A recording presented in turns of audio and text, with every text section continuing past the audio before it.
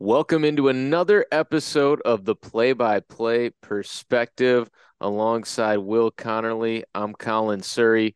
We've got some special stuff to talk about. It's like Christmas time this time of the year. Come the week before the conference tournament, you're counting down the days. You got another a little thing to put in your calendar for each basketball day to count down and Will, a crazy week last week that we have to break down and all kinds of implications with these games coming up with the points rating system, which, by the way, we were able to catch up with Tyler Madsen, get a big breakdown of that. A lot of exciting stuff that we have to bring to all of you. Yeah, absolutely. I hope you guys can check out that interview with Tyler Madsen as well, because that was just unbelievable to break it down and give us a little bit of insight on what is on the line, kind of a little bit of the history of the points rating system, and a little bit of clarity of what it means for every team. So I really enjoyed that, and I am thoroughly going to enjoy breaking down all of these matchups that we've got on the horizon and looking back at what some teams have done as of late and how they've picked up momentum headed into what is hopefully a tournament berth for some of these teams. A lot of teams still alive. I mean, 11 of the 13 still have a chance. So that's pretty fun. Yeah, let's get right into some of those recent results. We'll go back to last Thursday, as we always do, and start with the UND Greyhounds taking down the Drury Panthers by a score of 76-65. And it was a game where the UND Greyhounds jumped out to a big halftime lead. They were dominant in the first half of that one, but the Panthers, it's kind of a sneaky team that doesn't reflect their record that they have on the year. They were able to chop that lead back down from double digits. It was 17 right out of the break to begin the second half. They got it all the way down to 5 points with 6 minutes left to go.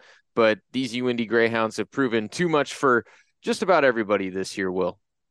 Exactly. And when you look at specifically too much, it was Kendrick Choa being too much. In this game, he had 27 and 14. Not only is he too much physically for most teams, he's too much physically, especially for the Drury Panthers. Again, I don't think I gave that enough hype. 27 points and 14 rebounds for Kendrick Choa against Drury. And I think one thing that Drury is missing this year is a big physical presence inside. I'm not saying that anybody's going to stop Kendrick Choa, but with their lack of size, he's able to have a field day with 27 and 14. And yeah, he went 11 of 13 from the floor. Another ultra efficient night for a guy who's been toward the top of the nation all season long in field goal percentage. He gets a lot of those high percentage looks at the rim. And when you go up against a team that struggles to guard bigs like Drury this year with their lack of size, well, you see what happens, especially with Drury. You look at most of the year, it's been Adam Moore being their five. He's a great player, but you look at some other fives in the league and it's a tougher matchup defensively. I mean, last year, I thought Drury had one of the better post players in Obi Okafor, who really did a good job. And I feel like they're missing that this year, despite some of the offensive firepower they have from Quentin Shelton and Logan Applegate, especially Applegate in this second semester. I think that when you look at teams able to get easy buckets inside, it's really hard to answer that. And it asks your team to really be effective from 3 point range, what Drury has been this year. Drury's been a really good 3 point shooting team. I mean, even in this game, they hit 11 3 pointers. But when you're able to establish and dominate the painted area with Kendrick Choa and then Jesse Bingham added another 23 points in this game, I mean, that two headed monster is as good as any in this league. And they kind of put that on display, especially getting out in front in the first half. And that was just what they do inside Nickerson Hall. They're going to pound it inside. They're going to make it really tough for you to do what you want to do on the any end of the floor. Although Drury did make it close, hitting all those threes in the second half. They went 8 of 15 in the second half to come within five, but it wasn't close. Whenever you feel like you're within striking distance of UIndy, they've got answers on the other end of the floor, it feels like. Well, Big Brother always has that answer, right? And that's kind of what UIndy feels like, the way that they get it done by out physicaling you, by just being stronger in the painted area, like you talk about. I mean, you look at those 27 points for Kendrick Choa. He does it on 11 of 13 shooting. That's a guy that's not going to step out beyond the arc. And, commendable what Choa has done at the free throw line to at least improve himself a little bit this year. He's 5 of 7 from the free throw line in this game, a guy that, was kind of a flip of a coin when he went to the free throw line in years past, whether he was going to make one or not. And then Jesse Bingham, of course, doing what he does. And great point that you made about Adam Moore. Adam Moore was missing in this one for Drury. Yes, he's been missing for Drury, which is a big miss. And I know that you look at what UIndy's been able to do even throughout the year. I think it's been a problem. It's even a bigger problem when you're without a guy who plays at the forward position for you and has been one of your best players this season. One of the more experienced guys in the GLVC came over after playing 4 years at Quincy. But in this game specifically, the painted area was the difference. 52 points in the paint for UIndy, just 20 for Drury. So when you're able to do that, I mean, that can tell you a lot about another team. 52-20. That's very striking in terms of the difference in points in the paint. And that's why, although UIndy just shot 3 of 17 from 3-point range, 2 of 12 in the second half, when you score 52 points in the paint, well, you must be doing something right. And they shot 69% in the first half to really get ahead of Drury, a struggling team. And yes, when you're an undersized team already, and then you minus Adam Moore from your roster, it makes it a long day at the office going up against Kendrick Choa. Jesse Bingham loves to play on the block. Bruno Williams is an attacker and an assassin, and really is somebody that I feel like should be talked about a lot, especially down the stretch. He was the guy at Lewis, and now he's not the guy at UIndy, but he is a piece of what is a juggernaut of a program right now. No question about it. The UIndy Greyhounds get it done at home against Drury, 76-65. And you mentioned those points in the paint. Well, the next game that we're going to talk about features a couple of teams that love to do their work down in the paint. Illinois Springfield and Rockhurst. The Prairie Stars right now are trending in a great direction. This game was tied at halftime, played at the track where the Prairie Stars play their home games. And in the second half, they're able to outscore Rockhurst 39-30 to come away with the win. Jack Weber has been turning it on in a huge way down the stretch this year. He goes 10 of 14 in this game, scores 23 points. Kaku Shadzi had a tremendous game for Rockhurst, but not quite enough around him in this one. Limiting Rich Byrie to 10 points and 7 rebounds is an excellent job from this UIS team collectively. And then you look at just solid performances all around Jack Weber in this one.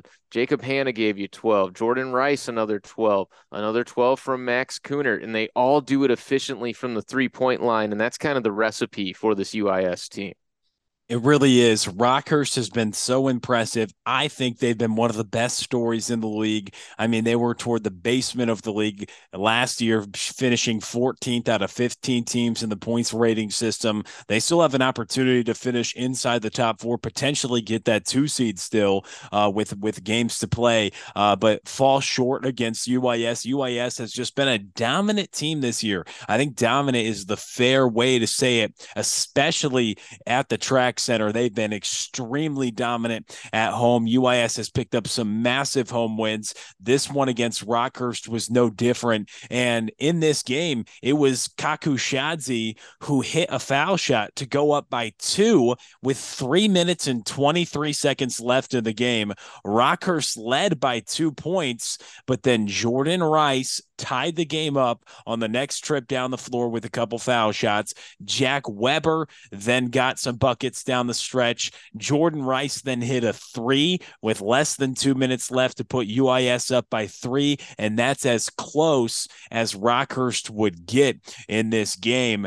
Jordan Rice makes it 67-64, and then UIS scores the final 9 points of the game to be able to win 73-64, winning by 9. I mean, they just go on a run down the stretch after Rice hit a 3 to go up 3. Then Hanna hits a foul shot. Weber hits a foul shot. Hanna hits another foul shot. And then eventually Rice finishes out with free throws. After that Rice 3, going up 3 with less than 2 minutes left, UIS just hit enough foul shots to fend off Rockhurst in this game and ultimately pick up the victory despite Kaku Shadzi really having some unbelievable games this year. This one being no different. He put up 25 points. I mean, Kaku Shadzi, Byrie, and Samaris Brown all this season have had 25 plus point games for Rockhurst. They all know that that's a very special thing for Rockhurst to be able to have three different guys who can go off. But I think the story in this game really throughout, and for UIS to be able to have a little bit staying in this game, was Jack Weber was the man down low, and he was able to outplay his opponent in Rich Byrie, who was guarding him the whole night. 23 points and 6 rebounds for Jack Weber, 10 of 14 from the floor. He's so good with his back to the basket. He's talented inside. And the hard thing is, he's such a hard guy to scout because he's so good at passing if you want to come help. And if you help too late, he's scoring on single coverage. If you come help, he's passing. If you help off the 4, he'll pass to the other block. You help off a shooter, he's passing it out. And the weird part about UIS is 1 through 4 are all 3-point shooters for the Prairie Stars. On any given night, they shoot 50% from 3-point range in this game specifically. And Weber, well, when he has single coverage, he can turn baseline and score. He can go middle with the hook and score. I mean, he's so good down in the paint. He's one of the more talented scorers at the rim with the ball in his hands, especially on the low block back to the basket. So Weber really doing a great job. And then 3 other guys have a dozen points for UIS, and they pick up a massive victory because the Prairie Stars knew that they probably had a lot riding on these 2 games this week after, maybe as a surprise to some, they were quote unquote under consideration for an NCAA tournament berth. And well, they pick up a victory in this one, and we'll talk about what they did on Saturday as well. But that was a massive victory for UIS at home on Thursday for sure. Yeah, and I know that's always an interesting one for coaches. They wonder, hey, is our team going to read those press clippings? Are they going to start feeling good about themselves? How do they handle a little bit of that pressure? And that's something that I think that this UIS team has shown some really great signs of all year long in those pressure moments. And this is a real credit to Matt Brock and the team as a whole, but specifically the coaching. I think this is something that is a trickle down effect where you see his calm attitude in these late situations of games. This team does such a great job playing through the post in clutch situations. So often you hear, hey, come March, you want to have that great guard play because that's who the ball is going to be in their hands. Well, UIS finds a way to get the ball in Jack Weber's hands late in the game, and he is always going to make that right decision, whether it be a good matchup down low.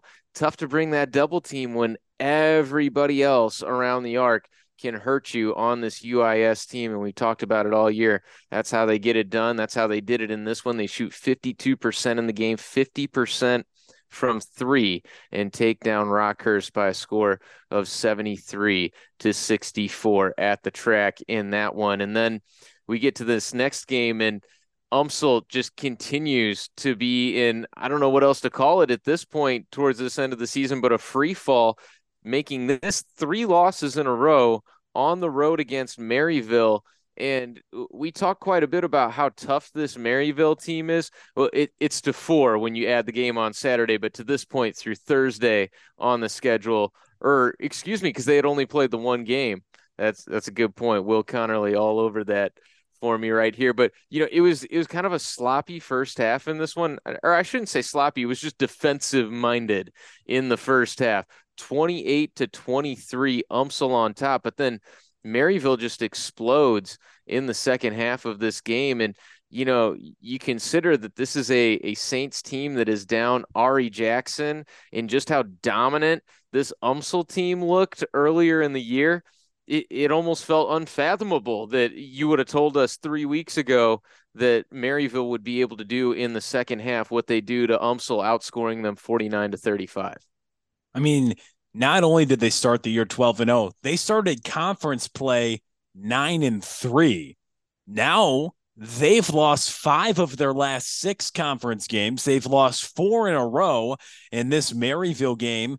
And the one win that they had in the last 5 games was a 32-point win against SBU. So, I mean, that's weird. You lose 5 of 6 in your 1 win in the last 6 is a 32-point win against SBU. Your other win The last win you had before that was a win against William Jewell at William Jewell. So that's been interesting, but now they lose to Rockhurst, S&T Drury, and then last Thursday they lose to Maryville. They didn't play this past Saturday, so now upcoming this coming Thursday, they've had a week to marinate what is a 4-game losing streak, but they welcome UIndy, who's the 6th ranked team in the country. So it doesn't get any easier, and UMSL is in legit jeopardy of losing 6 of their last 7 games if they can't pick up a victory against UIndy on Thursday. But in this game specifically, Maryville had a 49-point second half, and that was the difference in this game. Ben Palacios, one of the most improved players in this league, had 19 points, 5 field goals made. He knocked down 6 foul shots and had 3 threes, and he was a huge difference in this game. UMSL's a team that can get hot from shooting from outside. They were just 6 for 20 from 3-point range and 2 of 10, 20% in the second half. And that's what really hurt UMSL, who only shot 35.6% for the game. Meanwhile, Maryville, they go 7 of 12 from 3-point range in the second half, 58%. They shoot 50% on the game from 3-point range. And I know that you look at this game and you see a 72-63 win for Maryville, 49 second half points against a good Tritons defense. I mean, the Tritons have been falling apart as of late. I mean, you look at losing 5 of 6 and maybe 6 of 7 this coming Thursday. This was their 4th one in a row. You wonder how they respond this coming Thursday. But really, at the end of the day, I mean, it was Maryville who was up by 13 with less than a minute to go. And ultimately, they win this game by 9 points. So you got to give a lot of credit to Maryville. Ben Palacios has stepped up in a really big way for the Saints. And Trey Red is a guy, 13 points, who's been stepping up in limited minutes, 19 minutes, having some efficiency 3 for 3 from 3-point range to help out Maryville. But man, that's a good win for Maryville because it really kept their conference hopes alive because of UMSL's such strong start. That was a win against a team that is going to finish at 500 or above in this league no matter what, because they're at this point enough games above 500. Even if they lose out, they'd finish 10-10 in conference play. So 500 or above. So a massive win for Maryville, to say the least. Yeah, and when we were talking about all the success for this UMSL team earlier in the year, incredibly efficient performances on the offensive end from Isaiah Fuller. He's been a little bit inefficient here of late. He went 5 of 16 shooting in this game. Still good at the free throw line, getting it done there, 5 of 6. But, we were getting used to seeing lines from him like 12 of 15 for 30-some points, 7 for 11 for 24 points, and then dishing out a lot of assists on top of it. Only 3 assists in this ball game. And I'll tell you who was the player that really kind of controlled the tempo of the game and was the playmaker of the game was Dwayne Vass for Maryville. 11 points, 8 assists, and 5 rebounds, brings a physical presence as well as that ball handling skill and passing ability as well. There's not much that Dwayne Vass can't do out there on the floor. And when you look at, Dwayne Vass for 29 minutes and then Harrison Vickers coming off the bench, hitting 3 of 4 threes in his place. I mean, that is some serious production on both ends of the floor for Maryville, and that helps them get the job done in that one, 72-63 over UMSL. So UMSL trying to fight that 4-game losing streak. And then we move up to Southwest Baptist going on the road to take on Lewis, and the Bearcats come away with the 10-point win in this one. Although it was Lewis that was leading at halftime, the Bearcats get big performances from the reigning GLVC Player of the Year, Quinn Nelson. RJ Crawford added another 18. But how about Aiden Stone? A perfect stat line. He goes 8 for 8 from the floor, hits both of his free throws, adds another 8 rebounds for this team. I mean, goodness, we've seen some great things from Noah Franklin this year, but this was just a phenomenal performance from Aiden Stone in the win. It was, and this ultimately was SBU's fourth consecutive win, and they've started to catch fire. They were another team, as the week began last week, under consideration for an NCAA tournament regional berth in the Midwest region. And so they knew going on the road at Lewis, well, there's no other result that we need than a win inside Neil Carey Arena. Aiden Stone really stepped up. RJ Crawford really stepped up. And Quinn Nelson, he didn't step up. He just did what he normally does. I mean, he just was Quinn Nelson in this game. He became SBU's all-time leading scorer. You talk about the entire history of Southwest Baptist University. No man has scored more points in their career than Quinn Nelson, who is the reigning GLVC Player of the Year and who had 19 points in this game to become the all-time leader in scoring in SBU history. I mean, talk about the defense for SBU in the second half. They only surrender 30 points to Lewis, outscore Lewis by 12 in the second half, pick up a 10-point victory. And that was really an amazing thing for Quinn Nelson. He only needed 13 points, and he's going to be a future Hall of Famer in SBU athletic history. You're the all-time leading scorer. You've scored nearly 1,800 points in your career. I mean, what an honor for him, but a big-time performance from Aiden Stone. Coming from him, 8 of 8 from the floor. I mean, you can't say much about that other than that's impressive, because Nelson, Crawford, those are the guys who are going to step up. If you have another guy who can step up and be effective off the bench, Aiden Stone really doing it at a high level, and this SBU team playing with a lot of confidence in that respect. Yeah, it was a big game from Jameer Hill, a young guy that Lewis has got to be excited about moving forward. That should be a great player to kind of build a foundation around.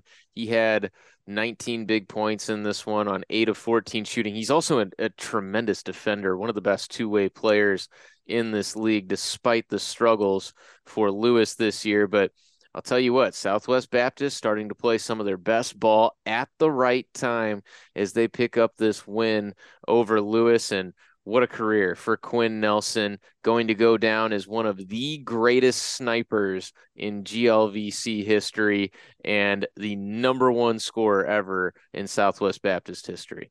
And you really think about that, and Quinn Nelson, really impressive. Gano, impressive. Crawford, impressive. But how about Stone, too, who didn't start at the beginning of the year all that often. Now he started the last 12 games, and SBU started to figure it out then with him getting about 20 to 25 minutes a night and having some impressive performances. This one, the 19-point effort, well, that was his best of the season. He's a guy who just averages 3.8 points per game, but to be able to now, he has 18 starts on the season. He started down the stretch most every game. So he's a guy who you'll look at and say, man, that's another guy you've really got to think about because that's the thing. When you have guys you have to think about, that it's hard to have all that attention as a defender. Oh, we got to worry about Stone now. We already mentioned their big three. Noah Franklin's another guy you got to worry about. Drennan Dinkins is another guy you have to worry about. So it makes this team very difficult to defend, and defending is what they do best. And rebounding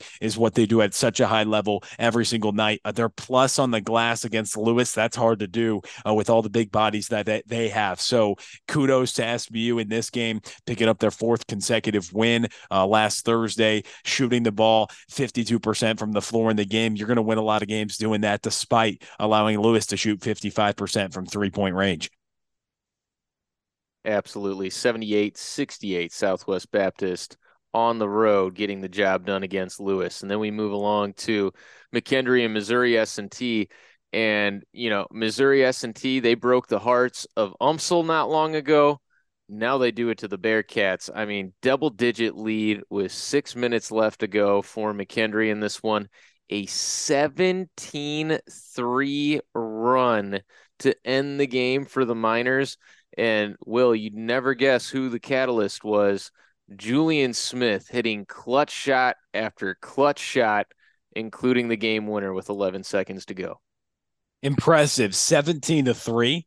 the final run, I mean, that's called closing out a game, getting the ball into Julian Smith's hands and letting him go to work. But this game was fantastic. It really asked for somebody to take over at the end. There was 19 lead changes in this game, and it was tied 10 different times. You were talking about 29 times. It's either a team taking a lead or being tied in this game.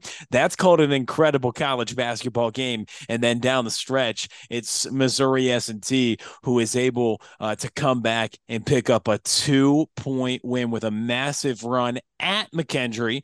It's really impressive. And Lavelle Williams, 17 points. Julian Smith and Ikenna Okeke each have 16. I mean, man, to come back after you feel like you're down for the count, what a much needed win for Missouri S&T at McKendree. I know it probably broke your heart, Colin. 19 different lead changes, but what a effort. S&T, they kind of do what they do. We're gonna win or lose with our starters. They only have 2 or 4 bench points in this game compared to McKendree having 32 points off their bench. But it didn't matter because S&T starters just did enough to be able to take over that game and close it out strong with that run and win by 2. Yeah, of course, not the result that I was hoping for, but I did have the privilege of calling this game, and you said it best, Will. It was a phenomenal college basketball game, back and forth the entire way until the Bearcats really started to assert themselves at about the midway point of the second half, took that huge lead, and then Missouri S&T with the comeback. And of course, we talked about Julian Smith. Lavelle Williams was outstanding during that stretch, hit a couple of big shots, and of course, Ikenna Okeke, what he can do down low. But what really stood out to me was on the sidelines for Missouri S&T. When this team fell down by double digits at about that 7-6 minute mark left to go in the game, there was visible frustration out there in the body language of the players for Missouri S&T. And Darion Reddick kind of stepping up in place of Bill Walker has had some things that have taken him away from the game. Obviously, we wish him the best. But Darion Reddick showed some tremendous leadership skills, I thought, in this game. Never lost his composure, was always focused on the task at hand, got his guys to just turn that page and get focused on the next possession, get focused on the next thing that they needed to go out there and execute. And that's exactly what his group did. They responded in a huge way to his leadership. And, I think the Miners can be excited about what they have, as their entirety of a basketball staff and what Darion Reddick brings to the table.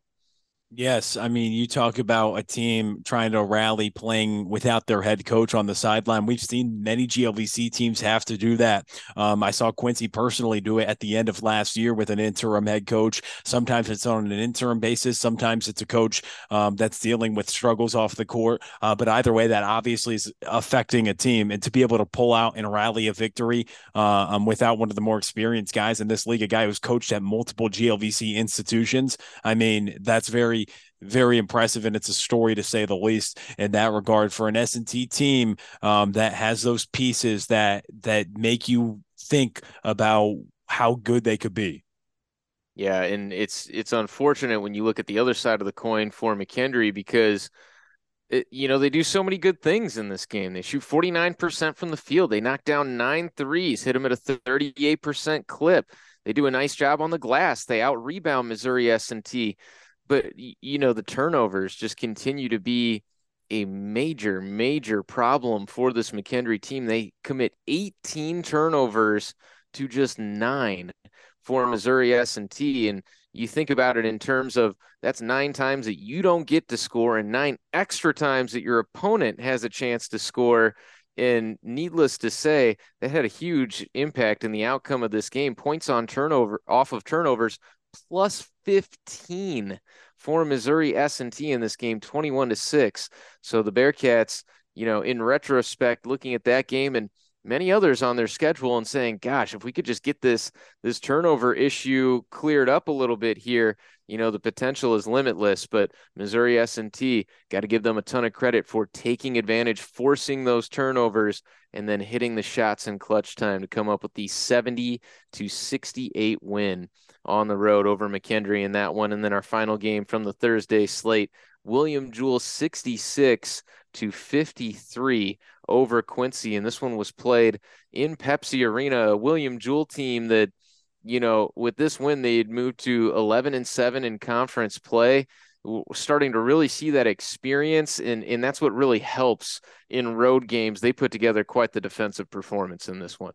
Yeah, nobody in this league has more road wins than William Jewell than Indy. So you talk about Jewell being a good team at the road, just being a good team this year, sitting at second in the league, and overall defensively, they made it a challenge for Quincy to say the least, especially in the second half of this game. I mean, 53 points is all you scored if you're the Quincy University Hawks. That's the second time this season in a GLVC game that Quincy has scored 53 points. They lost 88-53 earlier this year against UIS at UIS. They lose 66-53 against William Jewell at home. Two times when you only score 53 points. I mean, at the end of the day, they've had some performances offensively that have really made you question what this team can do with the basketball in their hands. I mean, they had a game earlier this year at McKendree when they only scored 62 points, albeit they lost the game by 4.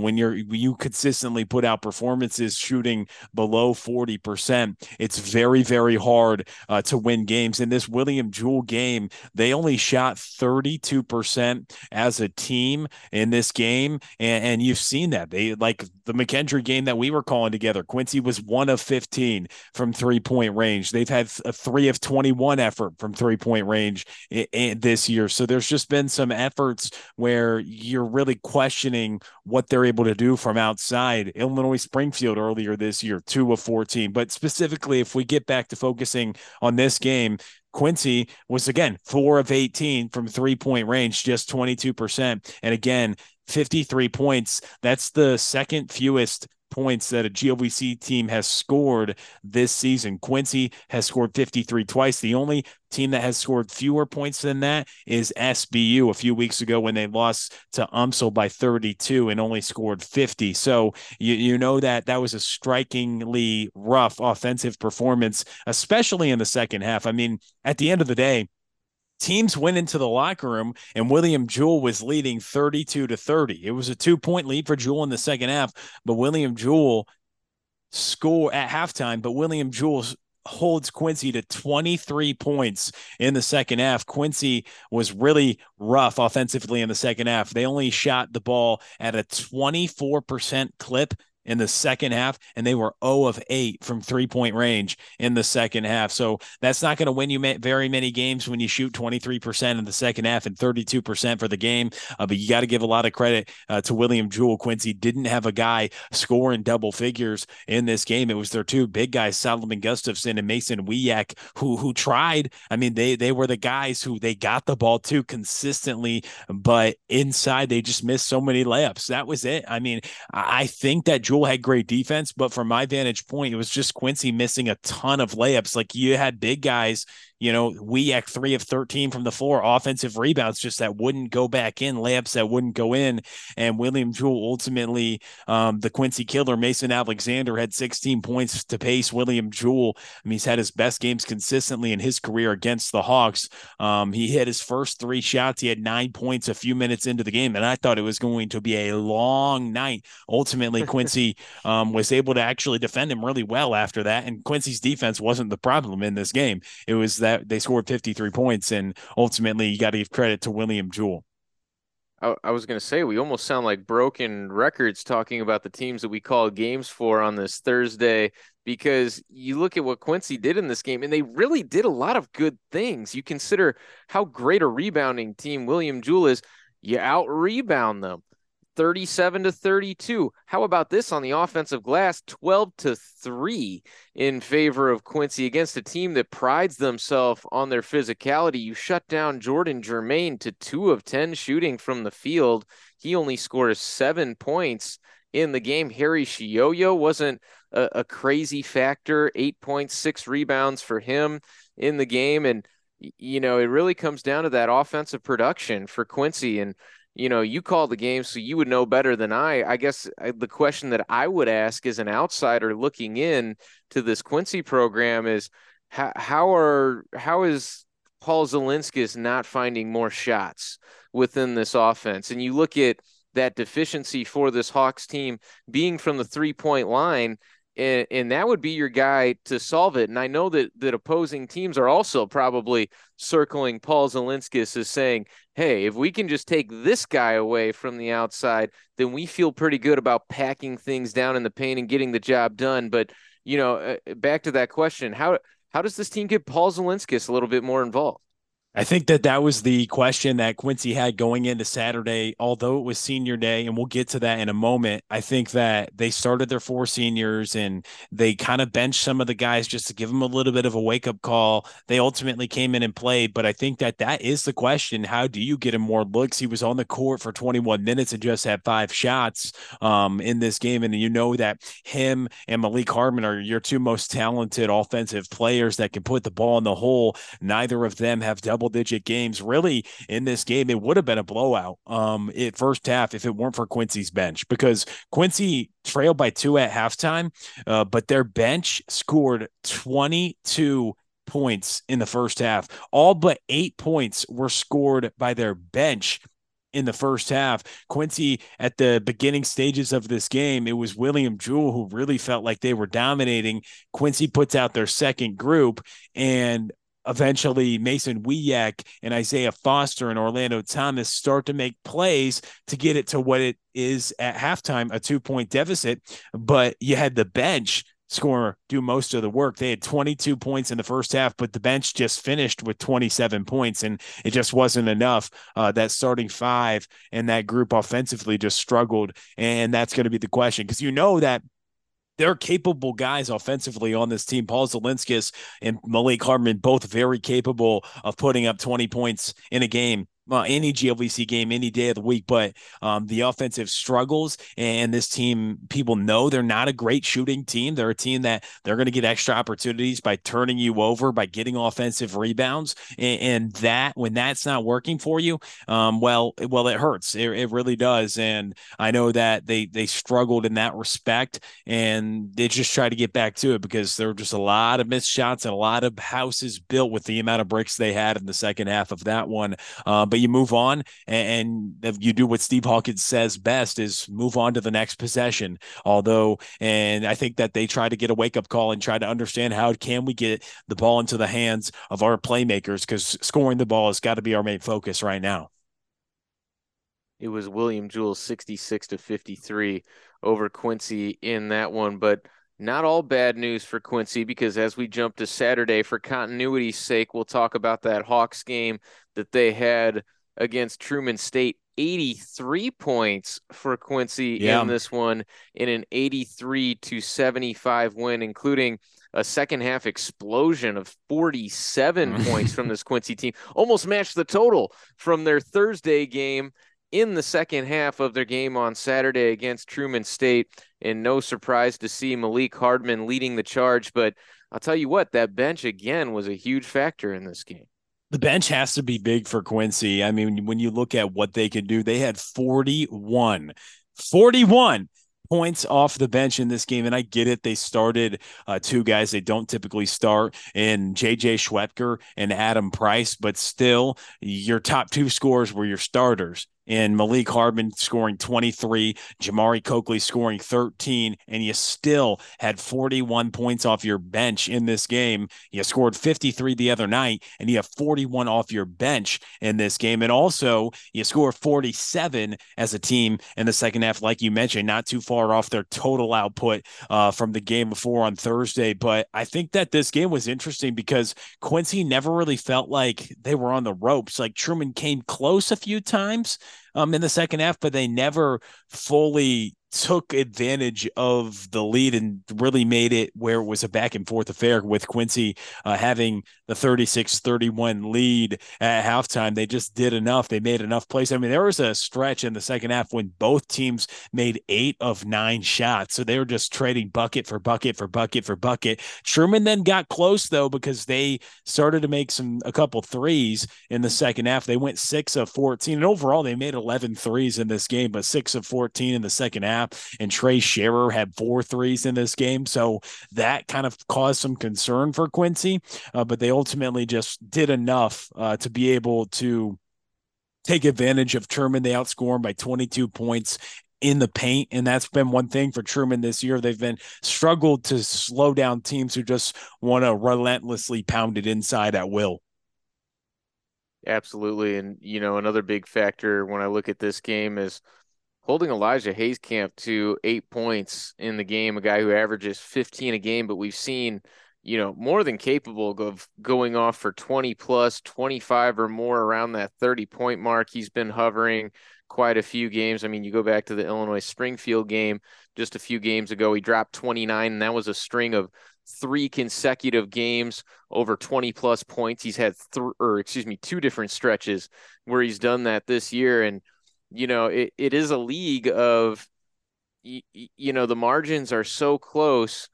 If your best player, Malik Hardman, has a great game and your opponent's best player is really held down, it's just tough to overcome that. It is. Hardman did work. I mean, he must love playing against Truman. He had a 20-plus point game against Truman to begin the year when Quincy was playing well. I think kind of an X factor for this team, although Malik Hardman's not a guy, he can be at times respectable from 3-point range. If he can make a 3, it just helps this team so much. It feels like when he hits a 3, this team plays better. It just gives him confidence to see more things go in, because typically he's going to have a mid-range game or under the hoop with the offensive rebounds. But with 23 points, 9 rebounds on his final game of his career in Pepsi Arena, then Jamari Coakley, 13.7 rebounds, and he made his final 4 foul shots to kind of close out the game down the stretch. 2 nice games for those seniors on senior day to be able to close it out. Yeah, big win there for Quincy. Much needed win, trying to secure that spot in the points rating system, which, by the way, we've got a separate conversation with Tyler Madsen about all of that we are excited to bring to all of you, and should help provide some insight on where everything stands as we go through some more of these recaps on Saturday. Again, that was 83-75 Quincy with the win at home over Truman State. UIndy stays hot, 86-79. They pick up the win at home against Southwest Baptist. Bearcats really gave them a run for their money in this game. It had 9 different lead changes in the game, and Southwest Baptist got big performances from Quinn Nelson. Drennan Dinkins came off the bench and had a huge game, 16 points on just 4 of 5 shooting from the floor. He was outstanding. Mitch Ganote almost had a triple-double in this game. But once again, I mean, what can you say about Kendrick Choa? Again, the improvement from the free throw line, making a huge difference.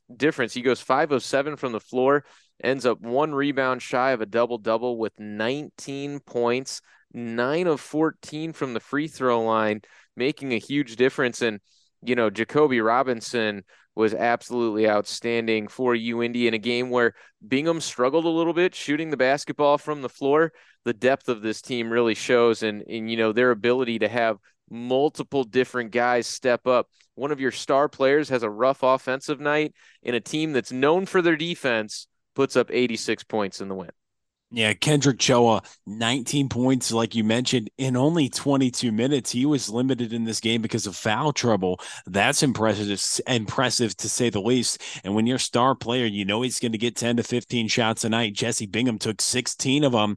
He didn't have a great game, 12 points, though, for his standards, for the standard of likely GLVC player of the year in Jesse Bingham. So you look at that and you say, okay, well, Jacoby Robinson, he had 16 points and he only took 5 shots in this game. So that's something where you're like, well, that's ultra effective. That's ultra efficient. And UIndy just does a number. They do a great job in this game, being able to fend off SBU, doing enough in both the first and second half to try to get the victory over a really good SBU team. UIndy has the advantage on the glass in this game, +8, something SBU is known to do to every team, but it was UIndy who was really good on the glass. They were physical in their home gym, and although Quinn Nelson had 20 points, it just wasn't enough for SBU as they saw their 4-game win streak come to an end inside Nickerson Hall. As many win streaks will come to an end inside Nickerson Hall when you're a team that has now won 18 consecutive games, matching what is a program record for UIndy, and they're only 2 wins shy of the all-time program record. And you go out on a limb to say, with 2 games remaining in the GLVC tournament and the NCAA tournament, they have a good opportunity to set a new single-season mark in terms of wins. And when you have Choa, Robinson, Bingham, Tynes, Jarvis Walker, Bruno Williams, like, they're a deep team. It showed in this game, and you got to just tip your hat to UIndy. The biggest stat for me, though, in this game is that the University of Indianapolis was getting to the foul line at such a high rate. They shot 41. They had 41 foul shot attempts. 41 foul shot attempts compared to just SBU. They had 25. They made 17 foul shots. UIndy made 27 foul shots. So they score 10 more points at the line. But that's a lot of foul shots in this game. I mean, SBU shot 25 and UIndy shot 41. There's a lot of foul shot attempts. That was probably a very long game that happened inside Nickerson Hall on Saturday. But 86-79, UIndy's able to win this game. Now, you look at the Greyhounds, they've been tested as of late. Quincy gave them a run for their money. William Jewell gave them a run for their money. SBU gave them a run for their money as of late. Even Truman State, if you go a few weeks back, gave them a run for their money. But maybe this is even going to help you, Indy, as you get into tournament and NCAA tournament time. Yeah, you can give us a run, but we're going to be better down the stretch, and that's what they've done. 18 in a row, that confidence has to be at an all-time high at this point. 86-79, they win it over Southwest Baptist. And then we move along to Illinois Springfield and William Jewell, another game that kind of had that feel of something's got to give. A couple of hot teams coming into this one, and I'll tell you what, the Prairie Stars have not been given a whole lot at the track this year. They win again at home, 73-65 over William Jewell in this one. And, you know, we just can't say enough about what Jack Weber is doing. He is playing his best ball at the right time for this team. Another 22 points to go along with 7 rebounds. And the team, again, 50% from the 3-point line. That Jack Weber and 3-point combination, just outstanding for this team. It is. It really is outstanding. I mean, it's so impressive to see. You look at UIS at home this year, they're 12-1 at home. And the one loss to UIndy. And the one loss to UIndy, they were leading with 2.5 minutes to go in that game against UIndy. Another team that has given UIndy a run for their money is UIS at the Track Center. 12-1 at home now after they pick up a 73-65 win over William Jewell. William Jewell knew this is a massive game for us. They both won games the day before, or the game before on Thursday. They were both teams toward the top half of the GLVC. UIS was a team being under consideration for an NCAA tournament berth this week. They won both games this past week against Rockhurst and William Jewell, 2 teams in the top half of the GLVC, and they get both of them are victories, both of them coming at home. And that's really, really, really big for UIS, because under consideration, well, you're going to have to keep considering UIS after they were already being considered, and they pick up 2 wins against 2 quality opponents, and Rockhurst and William Jewell, 2 teams inside what is the top 4 in the Great Lakes Valley Conference. And that was a massive win against a Jewell team that was hungry, because they know, hey, 4 teams being considered in the GLVC, we're not one of them, and we're second in the league. We know this could be a massive opportunity for us over at the Track Center. But Jack Weber, another 22-point effort in this game, coming off a 23-point game on Thursday. He's had back-to-back massive games. He goes 10 of 16 from the floor. UIS is able to knock down the threes, shooting them at 50% in this game. And overall, it was just another, like you said, 4 out, 1 in. We want to go to Weber. We're going to have it our way. We're going to take the 3. We're going to have it our way. You kind of have to pick your poison against UIS, and they're both very poisonous things for Matt Brock's team. And in this game, William Jewell you look at what they did, 5 of 15 from 3-point range, 33%. That's the one thing you think, okay, Jewel, maybe a few more threes in this game and we would have been better. But you think about a physical team, William Jewell limited to just 3 offensive rebounds. So that's a really striking number in that respect. And UIS's ball pressure was so good that it only allowed Jewell to have 6 assists as a team in this game. Kobe McKinley was the big star offensively for Jewell with 20 points. But I mean, you look at Jack Weber leading the way, Cooner again from 3-point range, 3 of 7 from outside. He's been one of the best 3-point shooters in the GLVC. And you see UIS is able to pick up the victory after they had the 39-31 lead in the first half. The teams played even in the second half, and the Prairie Stars, they head into the final week of the regular season with a lot of confidence. And I'm looking forward to seeing Wednesday where the Prairie Stars are going to be looked at now, being 17-9 overall and now 11-7 in Great Lakes Valley Conference play. So they're 3 wins shy of 20 on the season. And you look at that, they've won over 60% of their Great Lakes Valley Conference games. They're at Drury and at SBU to finish the year. But man, Colin, you talk about a team that was maybe questioning any of the doubt that they had. Well, I think it was answered getting wins against Rockhurst and William Jewell, too. Again, very good teams.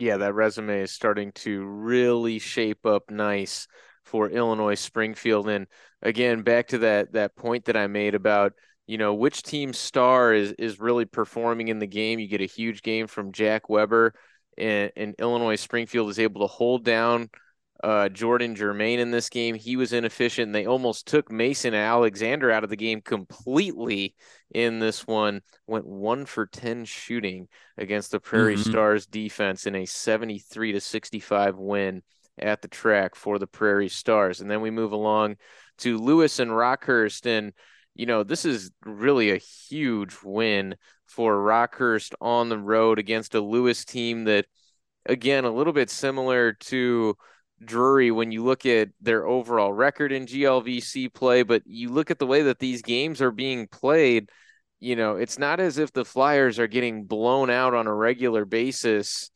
In the GLVC, they're putting together some really tough performances, but I'll tell you what, it was the freshmen just taking over for Rockhurst in this one. Tamaris Brown has a double-double with 24 and 11. He goes 9 of 12 from the field, makes all of his three-point attempts. I mean, this was kind of an example of a guy putting the team on his back. It is, and it has been this season for Rockhurst at times. Tamaris Brown has that ability. We saw it as we've detailed throughout the progress of this season when Tamaris Brown did such when Rich Byrie was out for a couple games, and Rockhurst is able to get a win, although by a slim margin. They win by 3 points in Romeoville. It's a win nonetheless, and Rockhurst certainly needed that victory. As you look at, of course, what's shaping up with the PRS. And speaking of that, after this, we might as well just run down the table of the PRS because gets freaky how close all these teams are, Colin, as we look ahead to the final 2 games. But you look at Rockhurst, I mean, at the end of the day, you're looking for answers offensively. Well, Tamaris Brown can give them to you. 24 and 11 in this game. I mean, that's something that's impressive. And Lewis, you got to give him credit for playing extremely hard and making things difficult for Rockhurst. There was no cupcake in this game, to say the least. But I thought it was interesting. Well, when you look at how closely contested this game was, Lewis, they're kind of making it tough for teams. It wasn't until Kaku Shadzi made 2 foul shots with 1 second left to go up by 2 and then 3 after Jameer Hill hit 2 foul shots with 38 seconds left to make it a 1-point game. So it was a 1-point game with 30 seconds left. And ultimately the foul shots were knocked down by Rockhurst to win the game with a second left. But I mean, at the end of the day, that's That's an impressive, close, thrilling finish. Jameer Hill missed a jumper in the paint with 3 seconds left, which would have given Lewis the lead. They were down by one at the time. So you really say, hey, Lewis had a chance to win at the buzzer against Rockhurst. So you have to give them credit in that respect. But Neil Carey Arena, it's not an easy place to play, despite you remember Lewis last year, they were second in the Great Lakes Valley Conference. Right now, they're last. I get it, but still a 3-point win for Rockhurst. It's an impressive thing to say the least. And you look at Rockhurst now, and you got to start thinking about what type of conversations are going to be had around them. They're not an easy matchup. Tamaris Brown, Kaku Shadzi, and Byrie, and there's a reason why they're fourth in the GLVC right now. Yeah, no question. They've got some impressive wins on their resume, and they have proven to be an extremely tough team. They get a tough road win against Lewis, 69-66 in that one. And then we move along to McKendree playing host to Drury. And this was a matchup where, it was great. We talked a little bit about Bill Walker earlier. Chris Foster was at this game and coaching for Drury. So a little bit of a reunion with his former coach on his staff, George Suggs, who is now the head coach for McKendree. And the Bearcats finally get it done. Drury had their number in recent series history here, but the Bearcats pick up a 79-64 win. And, it was a pretty complete game from this McKendree team. And that example of, look, if this team just at least doesn't go -5 or more in the turnover category, an example of what they're capable of. They were still -1 in the turnover column, but they out rebound Drury by 11. They've been a good rebounding team all year long. They continue to shoot the ball at an extremely high rate, 54% for the game, 43% from the 3-point line. And I know that you might look at it and say, okay, well, Drury isn't necessarily the class of this league this year, but still a performance from McKendree that, this time of year, when you kind of put it all together in a game like they did, like this one against Drury, it might be that kind of corner turning win, when you look at it in terms of, hey, we are capable of having a game like this. And if we play like this, we can push anyone in this conference. And what they can do is they can grab any ball that comes off the rim. I mean, McKendree rebounding in this game was a big story, 36-25. They're plus 11 on the glass against Drury. In that respect, I think that was huge. You had three different guys from McKendree grab 7 or more rebounds. Luke Hensler, Caleb Zerlini, and Bryce Boltman all get 7 boards. And then you have, again, the scoring being there for McKendree, 3 players with 15 or more points as well, with Powell leading the way, hitting 3 threes. Bryce hit 3 threes as well, and Milos had 15 points in this game. So overall, McKendree had enough to just throw their way at Drury and get the victory. I'll tell you what, Milos Vicentić is an absolute treasure. He had those 15 points in 11 minutes of play on the floor. The guy is an absolute walking bucket when he touches the hardwood. Eric Powell had an outstanding two-way game. Not only did he score those 20 points to lead all scorers in the game, but he also shut down Logan Applegate, who has been the leading scorer for Drury this year. Applegate went 1 for 9 with 3 points, and Powell was stuck to him like a glove all game long. Bryce Boltman, he had that great quarterbacking performance that he typically does. And when Boltman puts up a line like 16 points, 7 rebounds, 9 assists to just 1 turnover, it's hard to see anyone beating this McKendree team. You got to find a way to heat up Boltman a little bit, and Drury was just unable to do it in this one. The McKendree Bearcats take it by a score of 79-64. And our final recap game to get to, this one was the big stunner of Saturday for me, to see Maryville just absolutely blow out a Missouri S&T team that has been playing some excellent basketball of late, 78-42. Will, this is the number 1 scoring team in the conference in Missouri S&T. They averaged nearly twice the amount of points that they scored in this one. They average 81 points a game this year. That's tops in the league. And Maryville completely shut them down in this game. They hold S&T to 35% shooting in the game. Meanwhile, the Saints shoot 48% from the field, but they shot 49% from three. But the volume is what was absolutely off the charts in this one. 17 made three-pointers for Maryville in the win. That's how you blow a team out. I mean, that's the only way you can in this respect. The big thing for me, the volume of shots that Maryville took, they took 59 shots. Missouri S&T took 52. Some of it, Maryville had more opportunities to shoot the basketball. They made much more shots at 47% compared to 34 overall from the floor. And then Missouri S&T, you think, okay, they can hang with that. They're a good three-point shooting team. Well, in this game, they just shot 4 of 17 from three-point range, 23.5%. Wow. I'll take that any day of the week. 17 of 35 from outside. Not only that, they went 11 of 18 from three-point range, the Saints of Maryville did in the second half. I'll take that for a game. I mean, for Quincy, sometimes you'd say that's 2, 3, 4 games worth of threes right there. In the second half alone, they go 11 of 18 from three-point range, 17 of 35. That's still 49% from outside. I mean, that's unbelievable. They were able to get 35 of their 59 shots were from three-point range, and they made 49% of them. 17 made threes is how you blow out a team, and that is exactly what Maryville did in this game. Ben Palacios had 6 threes. Jaden Smith had 5 threes. Harrison Vickers had 5 threes. I mean, you talk about that. I mean, 21 threes nearly attempted by your top 3 guys. You'll take that any day of the week, and those are the guys who are able to knock down all the threes for them. 16 of the made threes came from 3 players, and Palacios, Smith, and Vickers, they combined to make 16 threes. They have 4 guys with 14 or more points, with Dwayne Bass adding 14.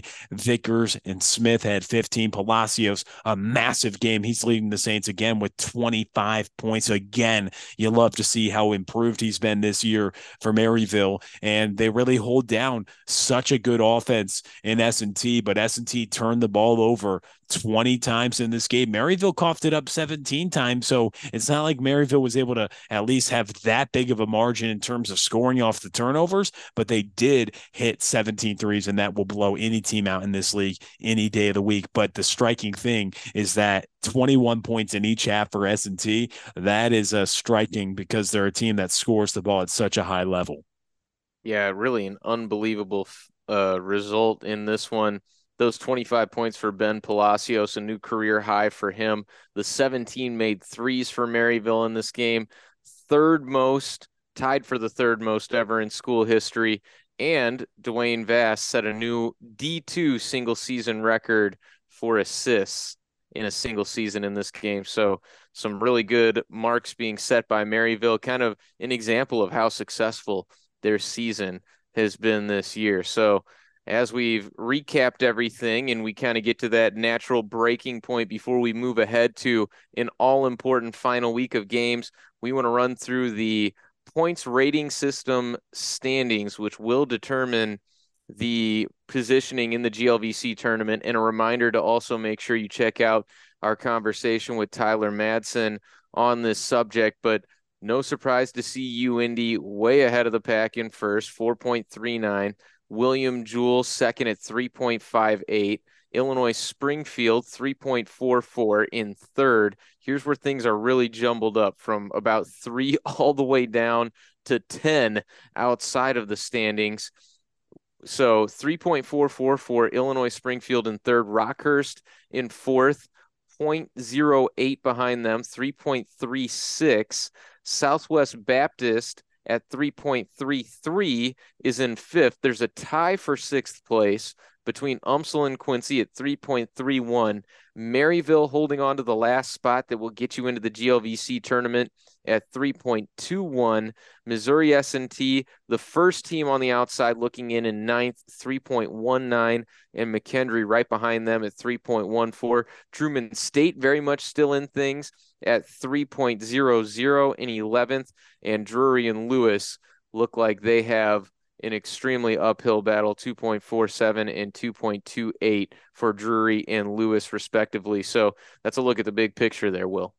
Yeah, it is. And I think that when you look at it overall, the most jumbled up thing is going to be anywhere from 2 through about 11. Anything could change through 2 through 11. You think one is locked up, and you think that 12 and 13 is locked up between Indy being 1, Drury being 12, Lewis being 13. But other than that, 12 through 11 is very jumbled up. I mean, William Jewell is at second right now, and we were speaking with Tyler about it. They could finish as low as eighth. They could finish as high as second. So there's a lot to be had for these final 2 games of the regular season. I can't wait to talk about them briefly now as we just give you guys a little bit of a synopsis of what to watch for. And just a reminder, every single game means something because of the fact that not many teams are at least scheduled in terms of bracketed in their win percentage. That's a new feature that they've added this year on the website, but there are teams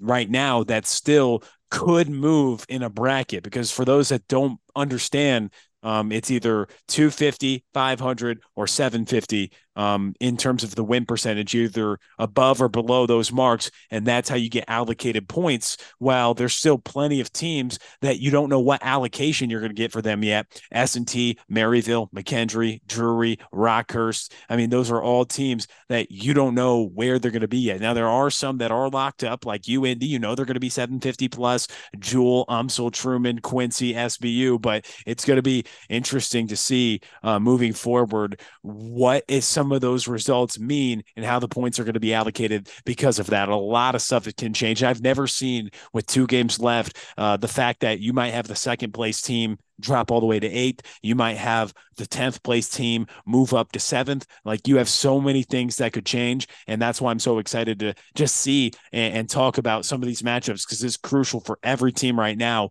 down the stretch with nearly every team having something to play for to get into the tournament at this point.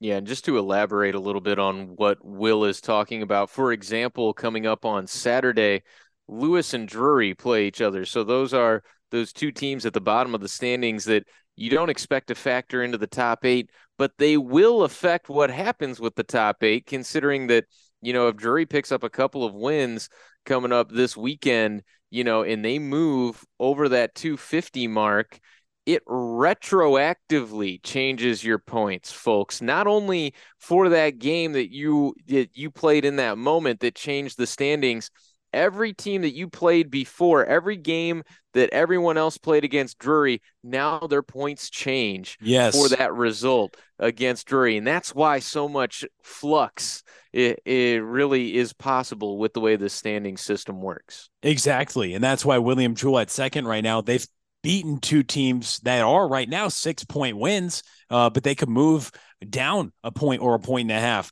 with those wins if the teams that they beat earlier in the year move below 500 toward the end of the year. And the same thing with Drury. For example, for teams that have gone and beat Drury on the road this year, like Quincy, you're probably cheering for Drury to move and get a win. So you get another point for them being a 250 plus team rather than a sub 250 team because you have to get to that 5 win mark. 5 divided by 20, 250. That's what you have to get to be above that 250 category. So that's what's interesting about it. It's very fluid and every game affects everything really at this point. There's only a few teams that are locked up where you know at least what the points are going to be for that game for the rest of the year. So the first game that we're going to talk about coming up on Thursday is one where the teams are locked in where they're at. Quincy and Southwest Baptist are both 10-8 in the conference. So even with 2 losses to end the year, both of these teams would be at that 500 mark still. And so you look at the potential for points here for Quincy on the road against Southwest Baptist, a huge opportunity, but an SBU team that's been tough to beat at home and a team that's playing really good basketball like we've talked about down the stretch. Yeah, SBU's looking at it. Hey, we still have a shot to be second because we play Quincy and UIS, two teams who are guaranteed going to be plus 500 to end the year no matter what. Quincy looks at it in this respect. We might be able to go on the road and get a win against an above 500 team. That potentially could give us 6 points. So now you look at that and say, well, there's a motivating factor for both teams in that regard. And also, if Quincy is able to beat SBU and there were to be a tie, well, it would both teams able to win at their respective. Well, SBU won at on the road, Quincy won on the road. That would cancel out, and you move to the next tiebreaker, which is how did you do against UIndy? Well, Quincy was able to beat them at least once this year, so I think that might help the Hawks in terms, and Rockhurst, the only two teams to beat them this year in terms of the tiebreakers. But this matchup is going to be big. I know that it was a interesting game the first time that SBU, it was a nail biter down to the wire. The first time these two teams met came down to a missed foul shot at the end, trying to put it back up, and Quincy just wasn't able to get it off, and they ultimately lost the game. But that's going to be a massive matchup on Thursday night in Bolivar, Missouri. No question about it for both teams. They want to get better seeds. I mean, both teams still have a chance to be inside the top four. So this is going to be a good old fashioned matchup, and it might be a matchup where you might see these two teams play a week from now in the GLVC tournament again. This seems like it could be a 4-5 type game between these two teams again. So that would be interesting to say the least as well. Yeah, there's no question we could see these two teams matched up with one another 4-5, 3-6. A lot of different possibilities the way that things shake out. And SBU has just been red hot in Bolivar of late. They have not lost at home since the turn of the calendar. Their last home loss came December 10th against Truman State, which seems like almost forever ago. So really good basketball here lately for Southwest Baptist. They just had a 4-game winning streak snapped on the road against the number 6 team in the nation. But Quincy, with that potential for points, should be awfully motivated going into that one. And then we look at Illinois Springfield traveling to Springfield, Missouri to take on Drury. And, another example of a team that's playing great basketball right now in Illinois Springfield. You can't take any road game for granted in this conference, but you have to think without Adam Moore, big advantage for Illinois Springfield down low. Yeah, you've seen what Jack Weber has done in the last two games, 22 and then 23 points in the last two. He's been able to go off. You expect him to have a big night against Drury, who struggled. You look at the field day that Kendrick Choa just had. Jack Weber's in that similar class of one of the more outstanding post players in this league, and I really expect him to have a big time game. UIS, a team that for UIS's sake, they hope they can win at Drury, and then they hope Drury can beat Lewis to end the year. So they at least get those 4.5 points for a road win at Drury to move into that 250 bracket. So that's potential for the Stars of the Prairie, but they have a lot of really good players, and I think that you have to wonder how Drury is going to come out. How do they want to play spoiler? That's going to be a factor. Although they don't have a chance to make the tournament, maybe they can ruin somebody else's chances to get a good seed. Yeah, you would think knowing what's on the line that Illinois Springfield is going to have no problem coming out motivated, but you just wonder just maybe with a dominant 81-58 win earlier in the year, maybe a little bit of overconfidence, maybe thinking, hey, they don't even have Adam Moore. Maybe Drury could sneak up, hit some 3-point shots, but you have to think that that's probably the only way that the Panthers are able to hang with UIS in this game. Even at home, you consider how good UIS is playing right now. It just seems like a tall task. It does. And UIS, they're a team that's probably, again, they were considered last week for the regional and then they won 2 games. So they're going to be coming off the news Wednesday of where they're at the regional rankings. That's going to be more motivation. Hey, can we end the year winning a couple games? We have 2 games on the road to end the year. People think we're just good at home. Let's end that silence now. Let's go get some roadkill for the last 2 games of the year. No question. So Drury playing host to Illinois Springfield coming up on Thursday. Another Thursday night game. Rockhurst playing host to Truman State. And Rockhurst, as things stand, at 9-9 at 500. So could fall below that mark should they lose this game against Truman State, which would change a lot of things for other teams in the standings. Earlier in the year, Rockhurst was able to get a big road win against Truman State, dropped 88 points in the game. That was kind of the Tamaris Brown coming out party. 30 points, 16 rebounds in that game against Truman State. He just had a phenomenal game his last time out as well. Does it shape up to be another Tamaris Brown game here for Truman State? I think is what Rockhurst fans are thinking. Rockhurst really, I mean, when you look at that game, without Rich Byrie against Truman State, you were like, okay, Rockhurst, they might struggle in Kirksville. It was everything but. Rockhurst was able to get the victory, and now you flip the script and you think about trying to pick up a victory against Truman for a Rockhurst team that not only was picked last, finished second to last in the league last year, and now they've got the options and they've got the ability down the stretch to do some good things. I mean, it's going to be interesting. I mean, to pick up some points here to end the year for Rockhurst. No question about it. They'll try to get it done at home against Truman State. Then we move along to Missouri S&T, the Miners playing at home against Lewis.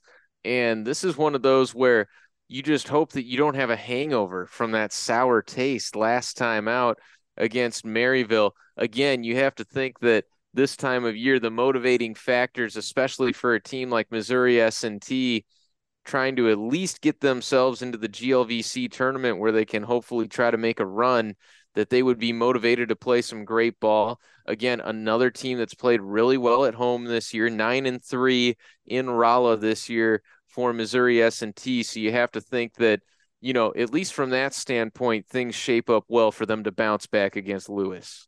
You want them to, because S&T has been a fun story this year with fun talent, fun players, good offensive firepower, and how they respond after losing, nearly getting doubled up on against Maryville on Saturday. They should recognize, they should know that, hey, we're ninth right now in the GLVC points rating system standings. We know the top eight get it, but can we finish strong? Because if they get a win against Lewis, I'll tell you what, there's a lot riding on their game Saturday against UIndy, because that would be 6.5 points for a victory. UIndy, you never know what motivation there is. Corsaro is going to have them ready, but I mean, to know that S&T, if they win too, you think it's guaranteed they get in the tournament, because 6.5 from UIndy would just be so substantial. Even a UIndy loss is better than playing a team that's really not up there like a Lewis in terms of win percentage. But they know that they can't worry about that. They just have to worry about, hey, let's get a victory Thursday, and then Friday we'll see what we need to do, if it's a win or we're in, or win or we need help. But S&T is still right on the precipice of making the GLVC tournament. They need a big game from Lavelle Williams, Julian Smith, Ikenna Okiki, and Caden Froby. Those four guys just have to step up and say, we want to showcase what we can do on the biggest stage in this conference, which is at Lindenwood. We know we have to play well these final two games to do it. Lewis is going to be no easy task, but with Lewis already having their season, at least knowing that they're not going to be in the postseason, it's the same question as Drury. How do they come out? And we'll find out on Thursday in that game. Yeah, of course, Missouri S&T has that big four that they can lean on. But I'll tell you what, the St. Louis kid, Andrew Young, Marquette High School alumni, has really been showing some things as the years moved along. They've really gotten a big boost from him, and we'll look for the same as they host Lewis on Thursday night. And then we move along to a team in the UMSL Tritons riding a 4-game skid right now. They only played once last week, but now returning to Mark Twain. Have to feel good about that for UMSL, but maybe not feeling as good about the team that they have to go up against. The UIndy Greyhounds riding an 18-game winning streak against UMSL in this one. And it feels like, backs are up against the wall right now for the Tritons. Yeah, backs are up against a wall. Not only last week, headed into Saturday's matchup, they were at eighth in the Great Lakes Valley Conference. They now move up to tied for sixth. So basically, you could say they're sixth or seventh right now at this point of the GLVC standing. So they're right on the cusp of being knocked out. They know that a UIndy win not only would A, help their resume for the NCAA tournament, which they were being considered for last week, but B, would feel like it would guarantee them a spot in the GLVC tournament if you can get a massive win, 6.5 points against UIndy. So they know this is big, but they've lost 4 of their last 5 games. They don't want to make it any. They've lost 5 of 6, so they don't want to make it 6 of 7. They don't want to make it 5 losses in a row. That would be a crazy fall off.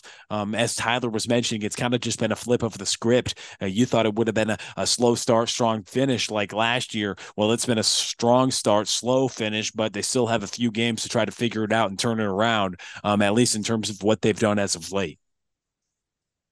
Yeah, and when these two teams met earlier in the year, it was a real battle, in Nickerson Hall, back and forth. UMSL had the lead on a couple separate occasions in the second half, but ultimately too much Greyhounds. But, it just feels like these teams are so different compared to when they met earlier in the year.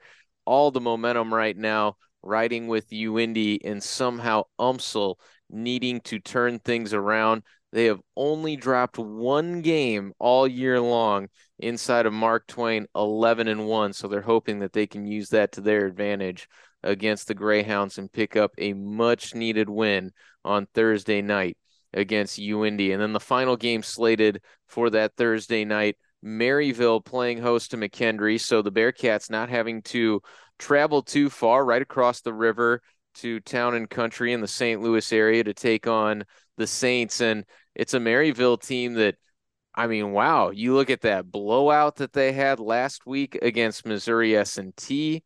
They took care of business against UMSL as well. And, this is a team that you really don't want to see.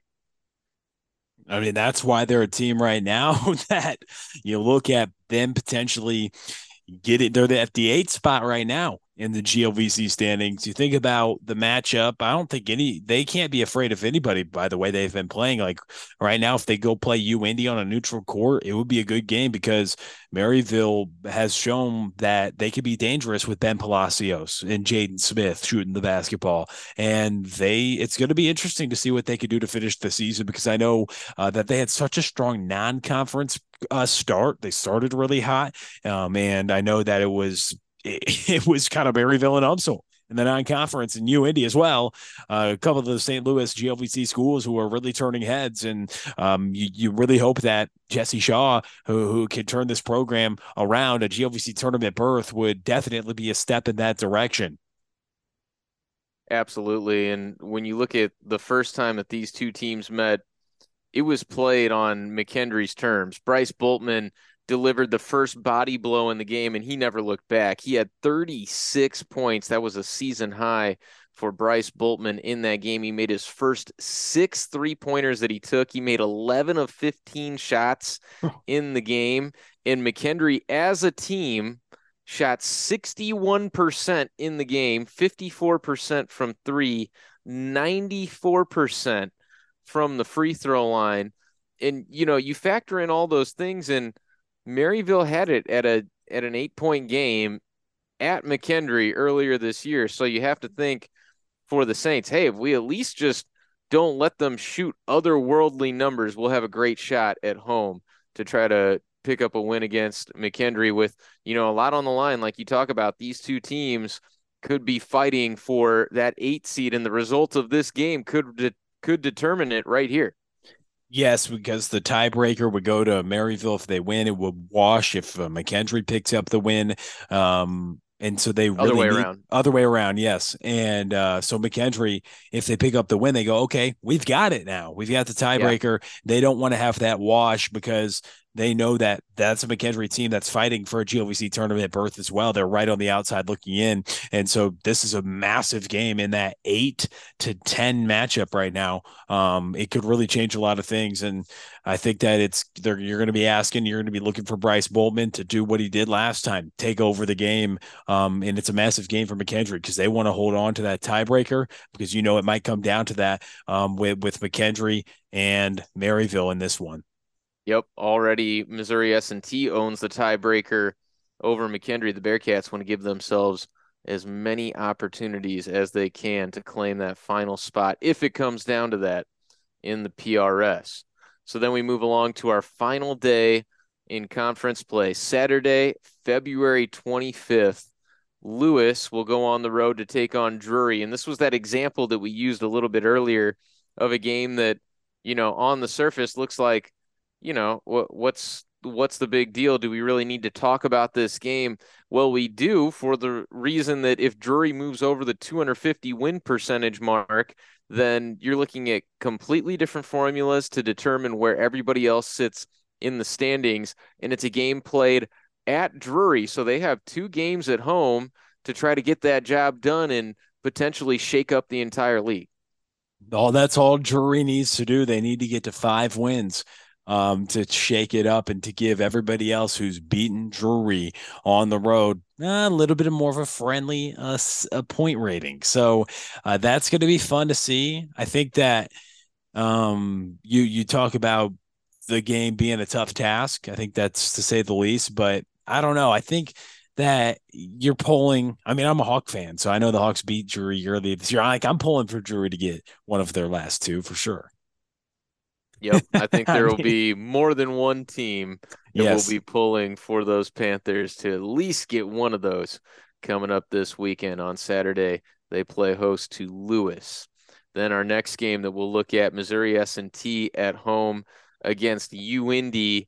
And my goodness, I mean, this could shape up to be a really fun game, right? You look at the kind of contrast and physicality defense from Indianapolis, the skill, ability to score the basketball from anywhere on the floor when you got a guy like Julian Smith for Missouri S&T, and really could be an exciting game and one that again has huge implications for a team in Missouri S&T that is trying to work their way up at the bottom of the standings. And you consider that their game on Thursday home against Lewis, just not a lot of points on the line for Missouri S&T. Even if they win that game, it's kind of like holding serve and just kind of preserving their spot in the standings, really, rather than boosting them. That chance to get a boost comes against the Greyhounds in this one. exactly, because if they beat Lewis, Lewis would guaranteed not be able to get above that 250 mark. So at the end of the day, you just have to beat Lewis. There's no other option for S&T. But if you beat UIndy and you get 6.5 points, wow, that's going to be a big time boost for your team. I think that when you talk about 2 of the more dynamic players in this league going up against each other, Jesse Bingham and Julian Smith, then you got Ikenna Okeke down low with Kendrick Choa. It's a fun matchup. I think that last time, though, when these 2 teams met, it was what we talked about Kendrick Choa being to Drury earlier. Kendrick Choa just being too much. He was much too much against S&T last time the 2 teams played. So they certainly hope that it's going to be different now to close out the year for S&T, as they're going to have a conference tournament berth probably hanging in the balance if they can upset what is a top 10 team in the country, currently ranked 6th in the nation right now. And UIndy potentially could be playing this game on a 19-game win streak. So yeah, there's going to be a lot on the line for the old Niners. Yeah, just like everyone else, looking for an answer to the man that is Kendrick Choa, just an absolute force down in the paint. Missouri S&T at home against UIndy on Saturday. And then we get to the team that you cover, the Quincy Hawks, on the road against the Rockhurst Hawks up in Kansas City. And this will be, a huge game for both teams. Ooh, man, I mean, this is one of the matchups I think that you circle. I mean, Quincy's got a massive week coming up at SBU, at Rockhurst, two teams that could finish above 500 in the league. So for Quincy, that's a potential chance to get 12 points this weekend, just off the two games, not to mention the added points you could get based off what other teams do. But this is going to be a massive game to finish the year. Rockhurst is going to be looking for revenge after Quincy beat them at home earlier this season. Quincy was able to take Rich Byrie out last time. He had early foul trouble, wasn't able to get going early in that game. Quincy will see what they can do in this one. I think this is going to be a massive game. You're going to ask for a big time night from Malik Harbin. You've got to ask for a big time night from Zion Richardson and Paul Zelinskis and Jamari Coakley. Like everybody has to step up this weekend for Quincy because you've got two really good teams on the schedule on the road, hungry teams as well in SBU and Rockhurst trying to get the best seed possible. No question. And, a couple of teams that they have that clear leader in Malik Hardman and Rich Byrie, but it almost feels like one of those games where who of that supporting cast really steps up and is an impact player Kaku could decide Shadzi. where that Yeah. one goes. Yep, Yeah. exactly. Tamaris Kaku Brown. Shadzi, Mm-hmm. Tamaris Our. Brown, Jake Auer can Yeah. shoot the lights out, and then you look at the other side for a Quincy. Can a guy like Isaiah Foster Yeah. be a huge impact from that 3-point line as well? I agree. It's going to come down to emptying the kitchen sink. I mean, everyone's going to leave it on the hardwood in this game because think about this. If Quincy loses to SBU and some other teams win below them, Quincy could just be, they would just maybe need that game against Rockhurst to get in the tournament. Or if they beat SBU, maybe they say, oh, we get this, we potentially could rise to third or second. So I think either way, it's, there's a lot coming down to this game against Rockhurst and just overall to finish out the season for every team in the Great Lakes Valley Conference. But for Quincy playing two teams above 500 on the road, like they have a lot to play for, just like Truman does. I mean, when you have a lot of points out there to go get, that certainly adds a little bit of motivation to you. But at the end of the day, the coaches and the players are just going to prepare the best they know how and try to do their best, whatever team it is, wherever it is, because that's just the Great Lakes Valley Conference. And that's just college basketball in general at the Division II or any level for that matter. Yeah, no question. Rockhurst and Quincy going to be a whole lot of fun coming up on Saturday. And then we get to UMSL at home playing inside Mark Twain, taking on McKendree for their final game of the regular home season. UMSL was ranked all the way at number 11 in the country when they took on McKendree earlier this year. They handed the Bearcats a loss inside the Harry M. Statham Sports Center, 83-73. And it feels like McKendree is going to need some payback in this one if they want to reach their ultimate goal of getting into the conference tournament. Yeah, you look at McKendree's week coming up, a massive game against Maryville, and then if they can get the win against UMSL guaranteed is going to be a 500 plus team, no matter what. So if you could get a 500 plus win on the road, McKendree, if they can get 2 wins this week, they've got a really good chance to get in. You'd say it's likely if they get 2 wins, although it's going to be hard. Don't get me wrong, it's going to be a difficult task. But if they get 2 wins this week, you would say it's likely. It's hard to say based on what other games happen, but it's very likely that they do get inside the GLVC tournament. It's going to be an interesting matchup against UMSL, but I think Bryce Boltman is a guy that you ask, you say, just take over. Hey, buddy, we know you're one of the best players in the league. You're arguably a GLVC player of the year type guy. He's that good. He should be considered for that award every time he touches the court. And so he's a guy that you ask to take over in that respect, because certainly I think that if you take out the best player, best team, Bryce Boltman might be the best player in the league. Exactly, and that's kind of where I was going to go with this one. You stole the words right out of my mouth. Feels like a game where you need that vintage Bryce Boltman performance, and not to put a ton of pressure on a guy, but if there's anyone who can handle it, it would be the two-time All GLVC first teamer and former freshman of the year within the conference, McKendree at UMSL, to wrap up their respective regular seasons. Then we move to Truman State on the road against William Jewell. And, William Jewell, who had been playing such great basketball, had that loss on the road against Illinois Springfield. How do they respond here in their final game of the year? A home game against Truman State, one that they have to feel like they probably should win, but it's one thing to feel like you should win it, and it's another thing to go out there and actually get the job done. Yeah, and Jules just going to be sitting there just with that game Saturday. So you talk about Jewel just having one game left. They're going to go into Saturday, very clear picture potentially of what they need to do, because it could be a chance where, hey, if you lose, you might not be in. Like, that's how crazy it is from 2 through 10 right now. Or it's if we win, well, we could stay at the 2 seed or whatever it may be, because there's so much still happening in the points rating system right now. You think Jewel has secured a spot in the Great Lakes Valley Conference tournament? That feels like it's probably understood across many different levels right now, but they'll find out. They'll see the things shift on Thursday right before their eyes, and they'll see, okay, we need to finish out the year strong, get a victory against Truman State, and head into the Great Lakes Valley Conference tournament with whatever seed we have with a full head of steam, and know that, hey, we weren't being considered last week for a GLVC or an NCAA bid, so we've got to win the GLVC tournament to get into the automatic qualifying. So they want to do that, and they have a team to do it. They made a run last year in the GLVC tournament. They've returned all their starters like we've talked about all season long. They've got ability to shoot the basketball out the gym with Jordan Tremaine and Mason Alexander. Down low, you got to love what Eli Wingert has done. He's one of the more bouncy guys in this league.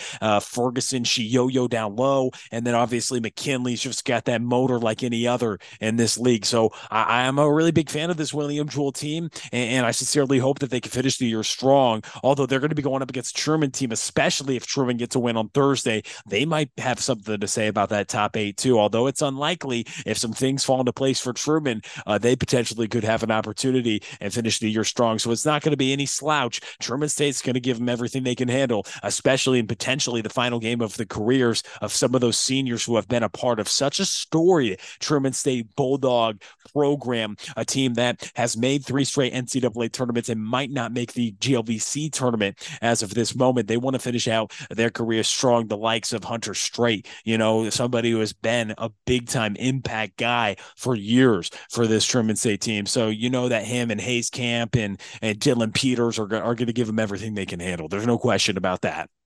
Yeah, that's what's so much fun about this setup is that every single game matters, and both Truman State and William Jewell should be completely motivated going into that game. Yeah. Everything on the line for both of those teams. Same can be said for Southwest Baptist playing host to Illinois Springfield.